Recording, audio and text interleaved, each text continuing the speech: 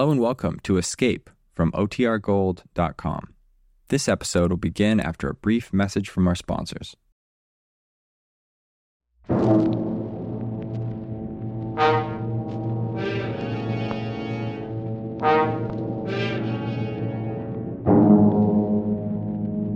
Are you upset with today's headlines? Worried about the high cost of living? Want to get away from it all? CBS offers you Escape. You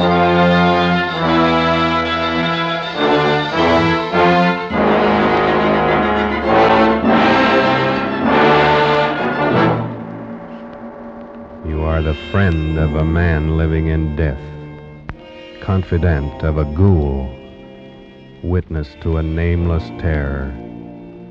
You are a guest in the House of Usher. The Columbia Broadcasting System and its affiliated stations present Escape, produced and directed by William N. Robeson, and carefully plotted to free you from the four walls of today for a half hour of high adventure.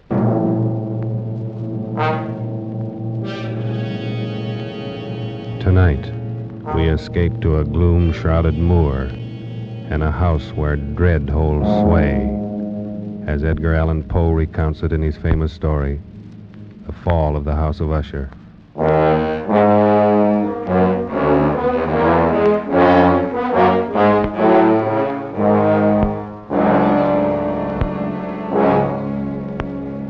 It is with some regret, but I believe advisable that I identify myself only as a friend of Roderick Usher. Certainly the last and perhaps the only friend of that unhappy man. Having only one sister, he was the last male descendant of the ancient House of Usher. Roderick had been one of my boon companions in boyhood, but many years had elapsed now since our last meeting. And so as I held his letter in my hand, not yet opening it, I reflected with no little sadness upon the devious fates that chart our courses and drive old friends away from one another. But then a sudden feverish and nostalgic curiosity laid hold of me, and with fingers made clumsy by their eagerness, I tore open the letter and read, My dear friend, my need of you has so far outgrown my pride that I'm going to request a favor which I realize full well may involve considerable inconvenience to yourself. For some time past, I have been suffering from an acute bodily illness intensified by serious mental oppression, if I may so call it. A horror which looms over me, a horror grown so great I dare no longer face it alone. And so, in all humility, and for the sake of years gone by, I beseech you to come to me at once, here to the family estate in the north. Should events conspire to prevent your coming, then only God may know the consequences. Your friend in desperation, Roderick Usher.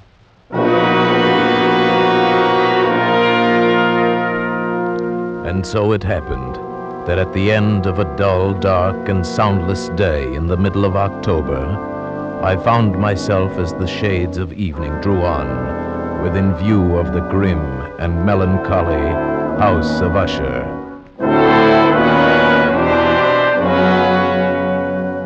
I confess that the first sight of the house, the fungus-covered walls of stone thrusting their crumbling ramparts against the darkening sky, rising out of the sullen, sluggish waters of the Black Tarn at their base, the bleak and vacant windows staring blindly, the bone-white trunks of decaying trees, these things filled me with a nameless and desolate terror, so that I reined in my horse and sat trembling, half fearing to cross the wooden bridge that led over the waters of the moat and up to the entrance of the House of Usher.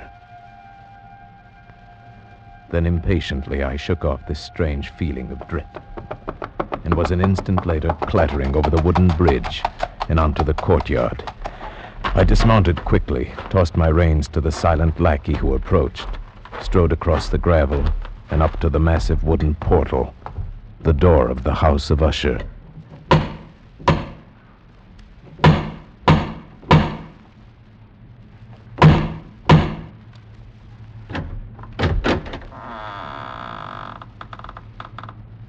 Good afternoon. My name I is... know. You're the friend of Master Roderick. Please come inside, sir. Thank you. But may I inquire how it happens you know me? You have been expected for some time, sir. Yes, true. But also I'm a stranger to you and could be some other visitor. That you could be anyone other than the friend whom Master Roderick expects, sir, would be impossible. You see, no one else would ever come to this house. Then I followed his stealthy footsteps through many dark and intricate passages. My earlier foreboding heightened and was made fearful by the somber aspect of the hallways by which we passed. The many unused rooms reaching out with their vast emptiness like some hideous jungle creeper. But at length we stood before the door of the master's studio, and there the servant left me, departed and left me to go in alone. The man across the room, half reclining on the couch, his back turned toward me, did not hear the opening of the door. For the space of several heartbeats, I saw only the deathly pale and ghastly sunken features of a stranger. Then only with difficulty could I recognize, behind that mask, my boyhood friend. For surely, under light of heaven, no man had ever before so terribly altered in so brief a time as had Roderick Usher. Oh, my friend, you've come at last. Thank God you did come. Oh, Roderick, did you not know I would? Could you not be sure that no long years would ever dim the friendship we shared in youth? So many things have dimmed. Ah, youth. It seems so long ago. But now you're here, and we'll find it, relive it all over again, every glorious moment of it. And all these shadows, all these gibbering phantoms that haunt me, they'll be driven out. And then the sun will shine again, and we'll be young again and relive... Roderick! Oh, but forgive me, my friend. My excessive joy at the sight of you after so many years drives me into a frenzy of talk. How many years has it? Oh, no matter. It is enough that you are here, and brought with you all the lost, all the happy days of my boyhood. But I'd expected from your letter to find you in serious straits indeed. Instead, you seem in the best of spirits. You have the right to know. But in all frankness, here in your presence, I find it difficult to credit importance to those things which only yesterday filled me with terror. True, I've been ill. A nervous affliction, something in the nature of a family weakness, probably. It has affected me with a morbid acuteness of the senses, such that quite often the least sounds and odors and colors become irritating beyond endurance. Then I've eaten but little, as you can see. But surely you've retained the services of a physician. A physician? Oh, yes, of course. He calls almost daily, though it is more often Madeline that he attends. You remember my twin sister, Madeline? For her I fear more greatly than for myself. Even today she's taken to her bed, and I have no doubt will never rise from it again. Oh, a tragedy. The sympathies of my heart go out to you. Oh, but leave it for the present. Leave it to dream of all those happy days we left so far behind. Everything will be different now that you're here. Do you remember when we were 12? But the happy forgetfulness which Roderick found in my coming was short-lived, and in a few days he had sunk into a morose torpor, from which only occasionally with frantic difficulty could he reach the joy of our first few hours of meeting. More often his mental apathy was broken by bursts of vicious temper and violent ill humor. fits I could only excuse on the basis of his illness. And that illness began in my mind to assume a most mysterious character. Being unable to divine its true nature from Roderick's hesitant offerings, I took the liberty of questioning the physician a few days later when I chanced to encounter him in a hallway. Yes, she's resting as well as might be expected. But she continues to decline. Is that not correct, Doctor? That would seem to be the case. And, the malady, the illness which has stricken her, is it the same as that which affects her brother Roderick? I may venture that it is. Might I inquire the nature of this illness? As to that, I am unable to say. You imply, then, that I have no right to the information? Not at all. I am confessing to you quite simply, sir. I do not know what afflicts Madeline and Roderick Usher.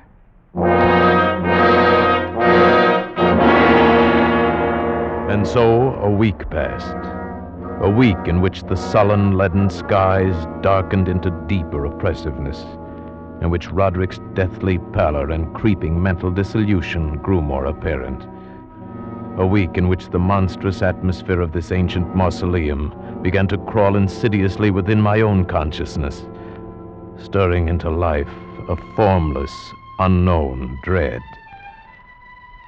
Then one evening, we were sitting in the vaulted studio, while the first shadows of night began to flow together into pools of darkness.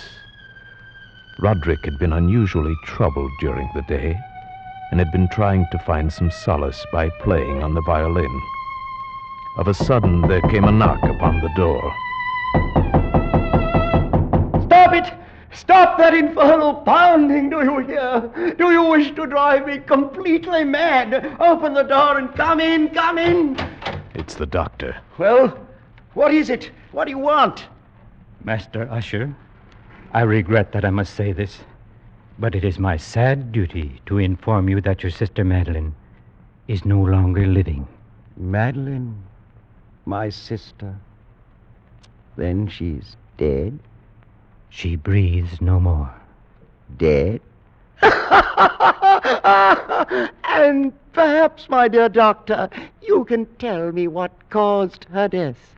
Unfortunately, I can only take refuge in the term heart failure. Heart failure?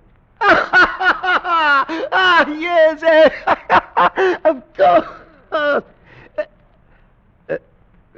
Very well, Doctor. If you'll be kind enough to wait, I'll come down directly and discuss the arrangement. At your service. I bid you good afternoon, gentlemen. Roderick, I assure you of my deepest sympathy. You do. Your deepest sympathy. The doctor regrets his sad duty. Are you fools, both of you fools? I don't understand. Haven't you seen it yet? Can you not feel it about you? The horrid, monstrous, brooding spirit of this accursed house. Can't you hear its evil laughter as it lurks in the hallways and grows fat upon the soul? My dead sister. Roderick. Can't you see that it matters nothing to me that she's dead? That I myself walk but a few steps behind her into the same shadows of hell? Can't you sense those hideous tentacles even now reaching out for me? For me, who now the last living, if it be living, the last living descendant of the accursed house of Usher.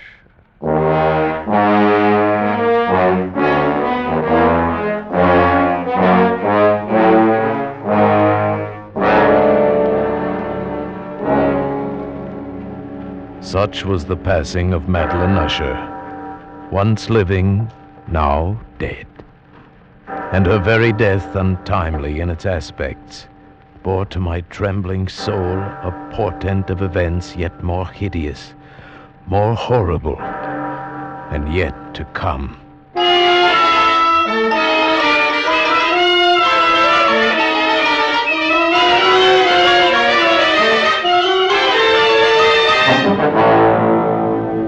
At a later hour of that same sad night, Roderick came into my chamber to voice an intention so morbidly unnatural, that for the moment I could only feel that his tottering reason had at last failed him entirely. Then you refuse?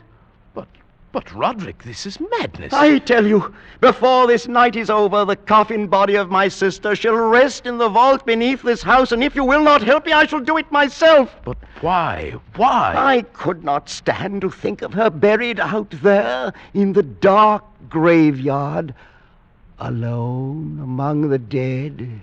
Roderick, she too is dead. It's fantastic how little we know of death or of life. The doctor says she no longer breathes. She is dead.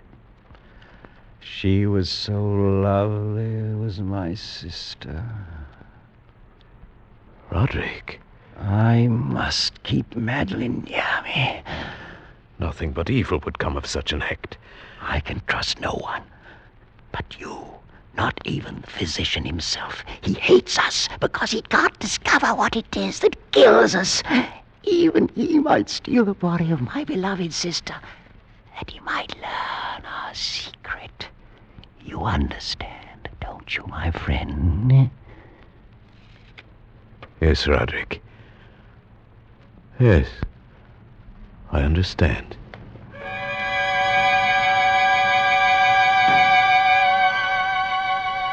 And so it came about. Near midnight, we two alone made our way to an upper chamber of the house. And taking up the black coffin between us, in the shuddering light of candles, we walked the tortuous passageways, slowly descended the curving stairs of stone, passed beneath the moldy level of the earth, forced open a massive and age-rusted door of iron, and stood at last, with our ghastly burden, in a subterranean, dank and musty crypt, underneath the House of Usher. Over here, my friend, on these trestles. Now, a trifle higher with the head. There. Oh, may you sleep in peace and dream, sweet sister. From I who tread the same path soft behind you. Come, Roderick. The thing is done. Oh, wait. Stay a moment. We've not yet affixed the coffin lid. See? I've left it loose so it can be turned back. No, I beg you. A last farewell, no more. Look. Is she not beautiful? Yes, she was very beautiful. Was? Yes, of course. The look of her confused me. But do you not see it, too? The warm glow of the cheeks, the eyes shut softly, those lips half parted. Does it not seem that she may rise up and speak to us at any moment? This gruesome place inspires those morbid fancies. Morbid fancies? That now dead she seems to live, and living seems already dead? Man, you seek out madness. You court it with your very thoughts. And if I do, what matters? What value can there be in reason without the hope of life? Dead, you say to me, she is dead. Upon what certainty? Why not with equal reason say instead she lives? And that I, the last of Usher, am the one who is already dead.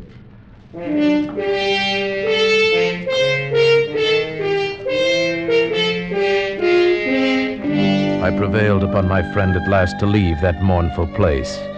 And so with grim finality we secured the ebon lid, took up our flickering candles, and departed from the crypt, leaving it alone with its darkness and death.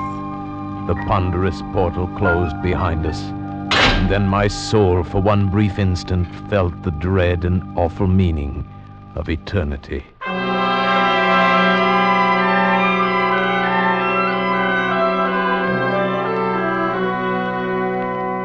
There followed then a week of such dreary gloom and melancholy that my own spirit quavered at the menace of the nameless thing enshadowed in that house. By perceptible degrees, the living soul of Roderick Usher flickered lower. More ghastly grew his pallor, more tremulous the extremity of his terror.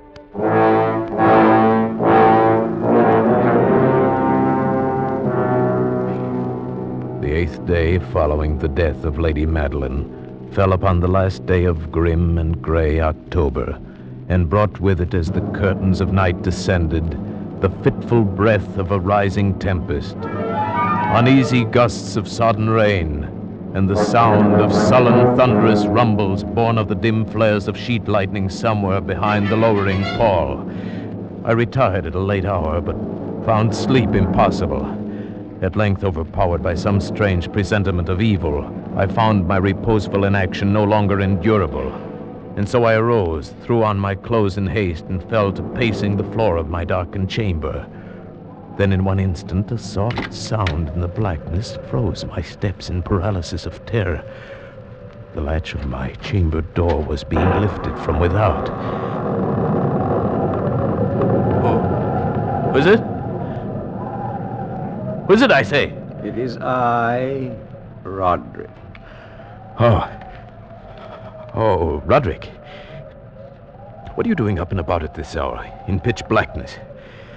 Wait, let me light the candles. No, I am quite used to darkness. I heard your footsteps and knew that you must be awake, even as I was. But can it be that you've not seen it? I don't understand you. I've seen nothing. Then stay. You shall see it, even as I've seen it for these past 2 hours. Wait. I'll throw open the casement window. There. Look!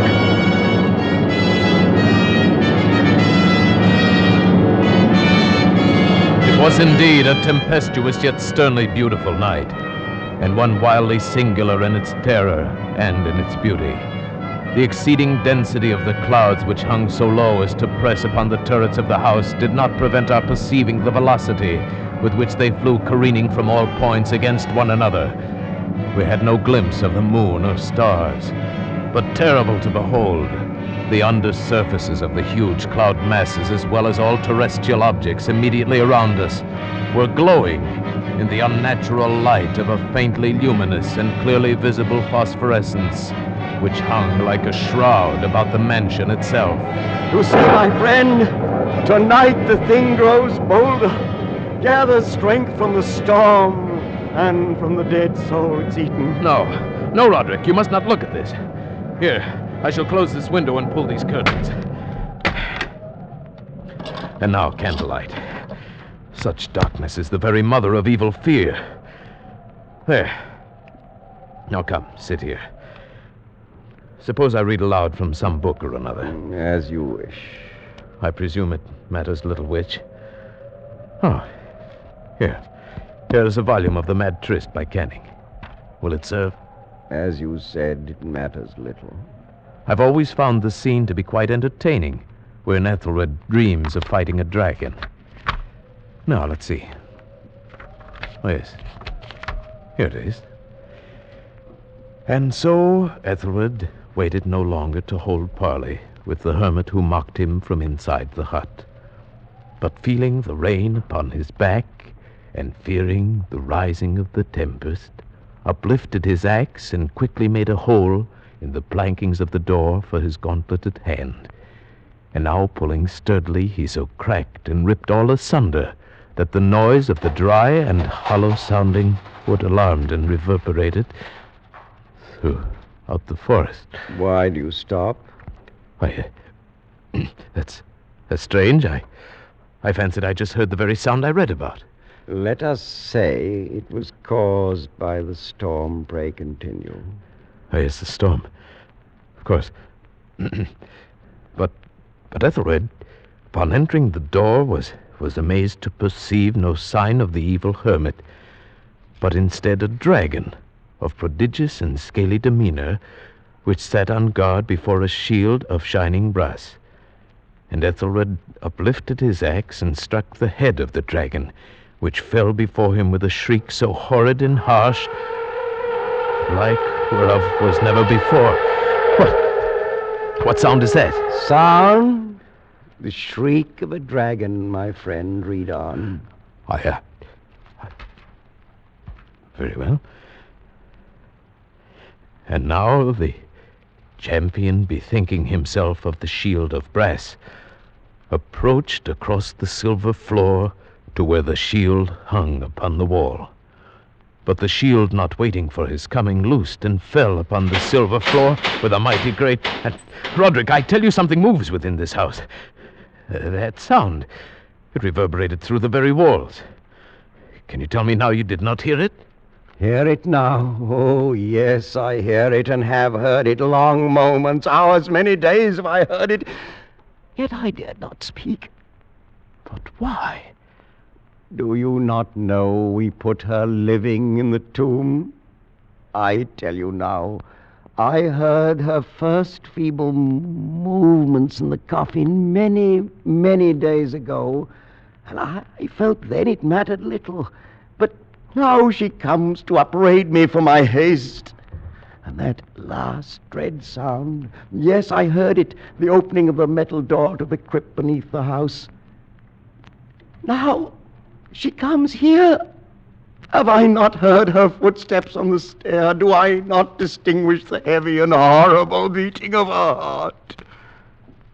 Madman that I am, I tell you that she now stands without that door. But even now she opens it. There in the flickering light of candles, in the gloom and curtained doorway, stood the shrouded body of Lady Madeline. For one shuddering instant she swayed there. Then as Roderick uttered a single piteous cry, she fell upon him in violent and now final death agonies, and bore him to the floor, a corpse.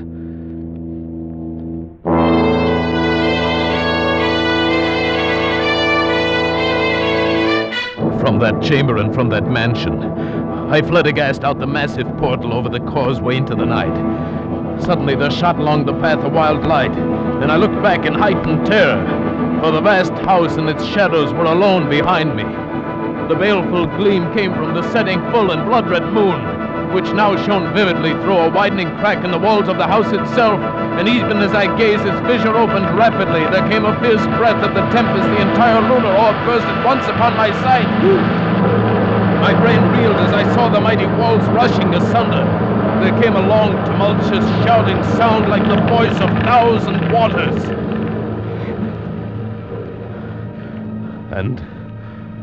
And the dark, deep tarn at my feet closed sullenly and silently forever over the pitiful ruins of the ancient house of Usher.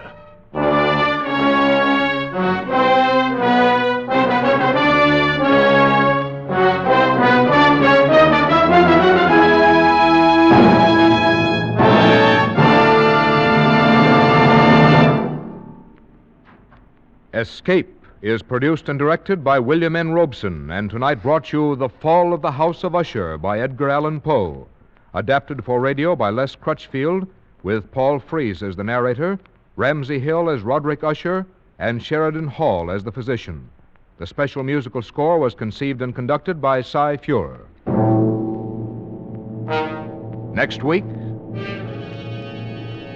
You are the victim of a poorer man, pursued from the west coast of Africa to the west end of London by a dead man's head, which grins at you upside down.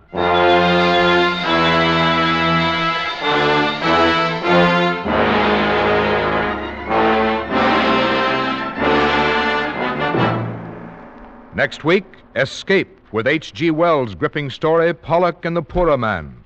Good night, then, until this same time next week, when CBS again offers you Escape.